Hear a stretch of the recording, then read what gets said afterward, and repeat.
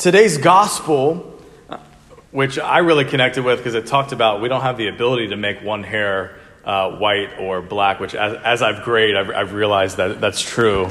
It is what it is. We have to deal with it. But today's gospel, Matthew chapter 5, verses 24 through 37, it continues Jesus's famous Sermon on the Mount. It was named such, as if he hasn't done enough for us already, it was named such in the 4th century by St. Augustine of Hippo, who writes this: anyone who piously and earnestly ponders the Sermon on the Mount, as we read in the Gospel of Matthew, I believe he will find therein the perfect standard of the Christian life. So let us, brothers and sisters, this morning piously and earnestly ponder with a view to obedience the very words of our Lord Jesus Christ. Matthew chapter 5, verse 20, the end of last week's gospel. For I tell you, unless your righteousness exceeds that of the scribes and Pharisees, you will never enter the kingdom of heaven. Jesus, standing on this mountain, calls us back to Moses descending the mountain with the law. And he's interpreting the law of Moses, and he's fulfilling the law of Moses, and he intensifies its demands by highlighting the central telos, that is the central goal of the commandments of God, which is new creation. That is the transformation of the whole person. So for examples, don't simply refrain from murdering, which that's a good one. I think we can all agree on that. Like if you haven't murdered anyone, good job, guys. Well done. But Jesus says, don't just refrain from murder, refrain from anger, which is itself a sort of murder, which could lead to murder. Don't be angry with your brother or sister. He says, don't just avoid adultery, the act, which is a good thing, right?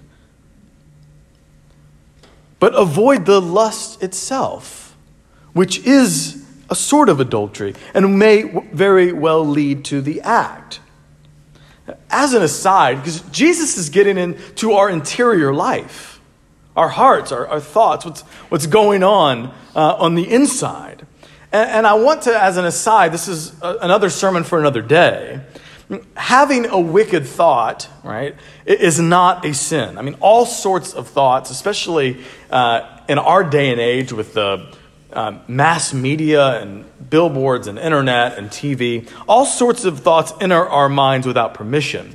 And how terrifying would it be, especially for those in the room who are introverted or introspective rather, and scrupulous, if God were to hold us accountable for every evil thing that enters our minds. Then who could be saved, right? Sin happens. So when does it become sin? Sin happens when we consent to delight in thoughts which are not of God, instead of, as Scripture exhorts, taking every thought captive and making it obedient to Christ. It's when we consent to delight in that which is not of God. Jesus, once again, is fulfilling, not abrogating, that is setting aside the Old Testament in general or the 10 Commandments in particular. For he says, quote, you have heard that it was said, unquote, to indicate that the law of Moses had come to be erroneously interpreted, not that the law itself was fraught with error. For the psalmist sings, the law of the Lord is perfect.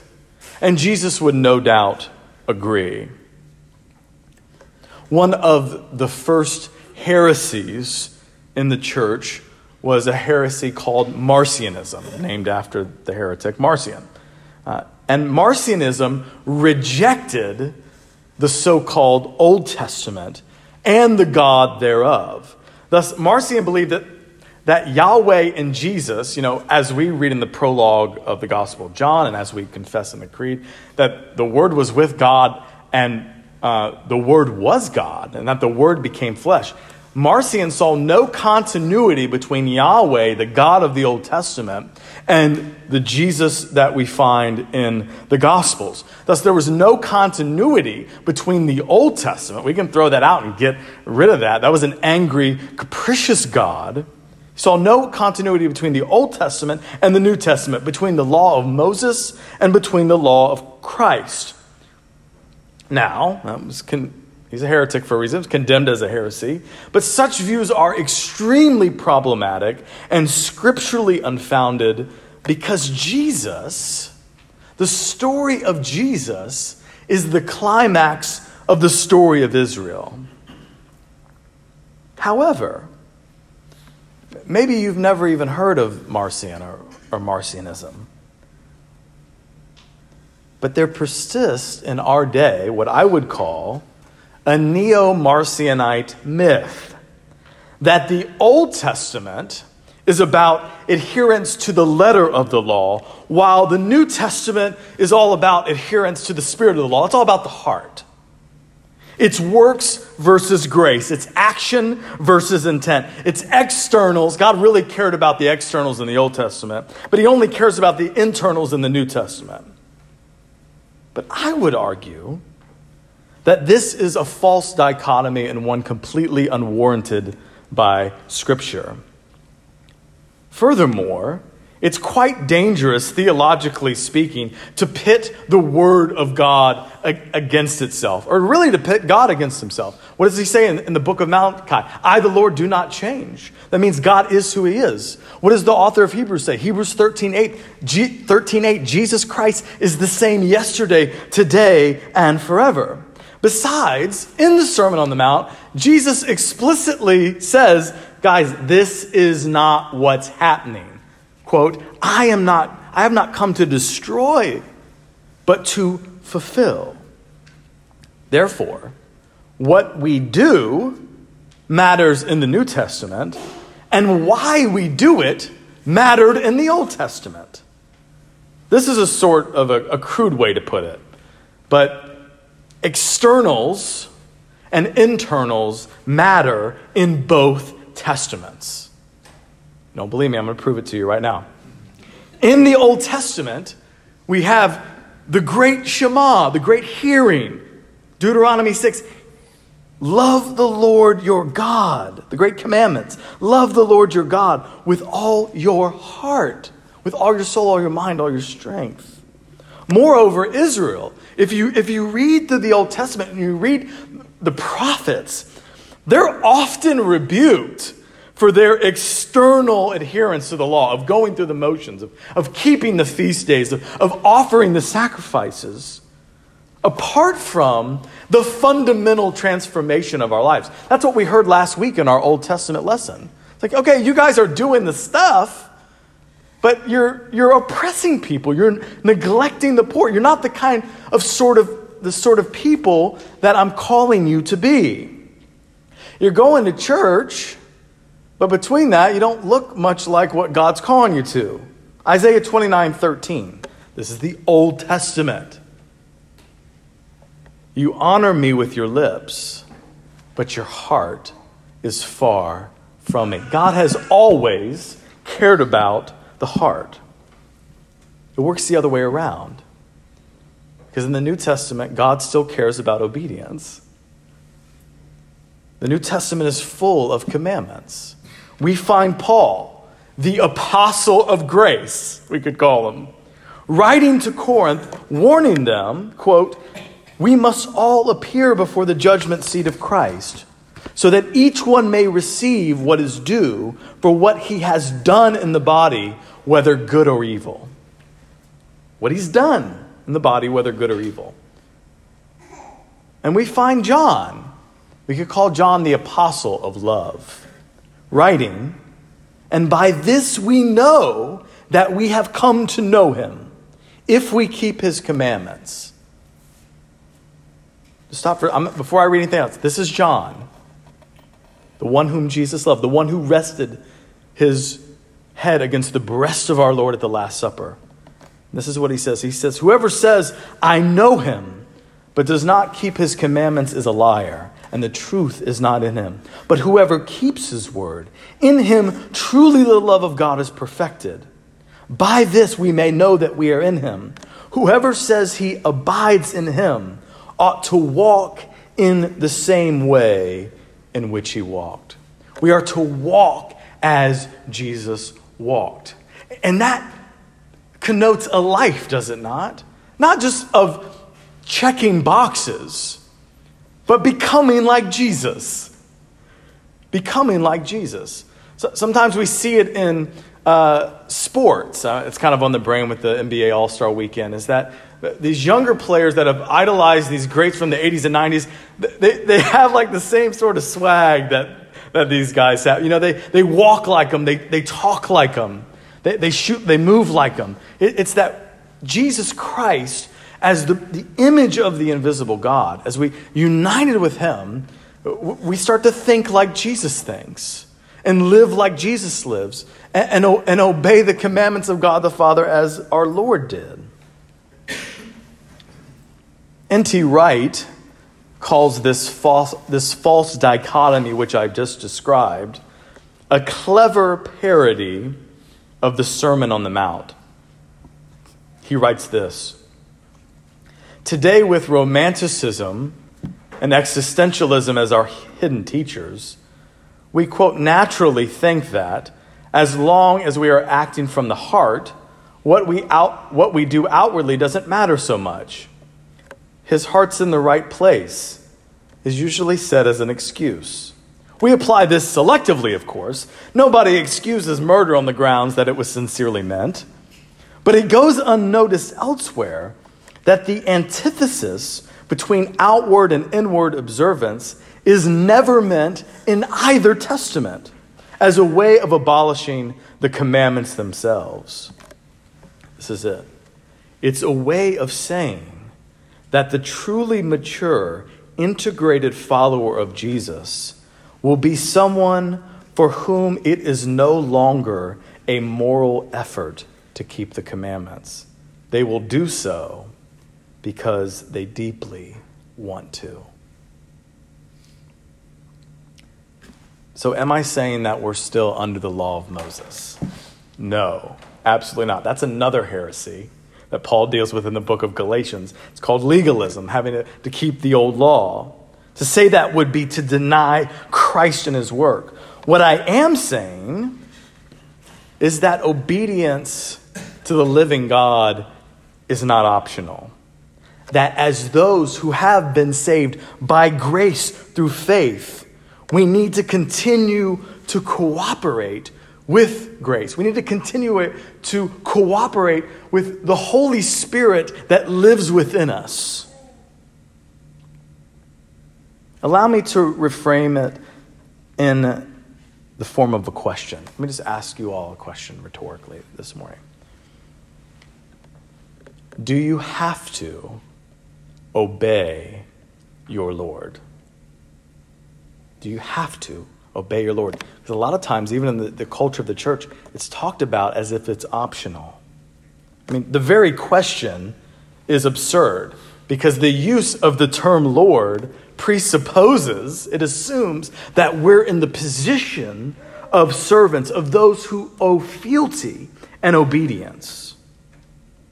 Again, if you don't believe me, Jesus said, Luke chapter 6, verse 46, "But why do you call me Lord, Lord, and not do the things which I say?" The Sermon on the Mount, then, it's not meant to discourage us. It's meant to call us upward into what life in the Spirit looks like, the characteristics of walking with Jesus, and what through the indwelling of the Holy Spirit he can bring us to in practice. The Sermon on the Mount, then, is Jesus' perfect interpretation of the law of Moses. And at the same time, it's this giving of, from one perspective, a law that's actually more demanding. The law of liberty, that, as James calls it, the law of Christ, adherence to which, because if you miss this, you're just going to be discouraged. adherence to which is only made possible through the death and resurrection of Jesus and the giving of the Holy Spirit, which we receive at baptism. We are able to walk as Jesus walked because through the person and work of Jesus and by the Spirit, we are given new hearts. Listen to the prophet Ezekiel. I know everyone's favorite book. This is a prophecy about covenant renewal, about the new covenant, and about the giving of the Spirit in baptism. I will sprinkle clean water on you, and you shall be clean from all your uncleanliness. And from all your idols I will cleanse you. And I will give you a new heart, and a new spirit I will put within you. And I will remove the heart of stone from your flesh and give you a heart of flesh. And I will put my spirit within you and cause you to walk in my statutes and be careful to obey my rules. See, the law of Moses was good, but the material that it was working with, sark's flesh, was flawed. And Christ, through his life and death and resurrection, and by the giving of the Spirit, he accomplishes in us what the law could not do on account of human weakness. Transforms us. Because if we listen to the Sermon on the Mount in the flesh, we'll just become discouraged, or we'll want to reinterpret it to really say things that are maybe a lot easier for us to hear. But he's saying, no, that take out your heart of stone and give you a new heart, and I'll put my Spirit within you, and the Spirit will do the work. The Spirit will cause you to walk in my statutes and be careful to obey my rules. Through Jesus Christ, by the Spirit, we have been transformed, and we have the means of transformation whereby we can truly give glory to God the Father in what we say and what we do and in who we are.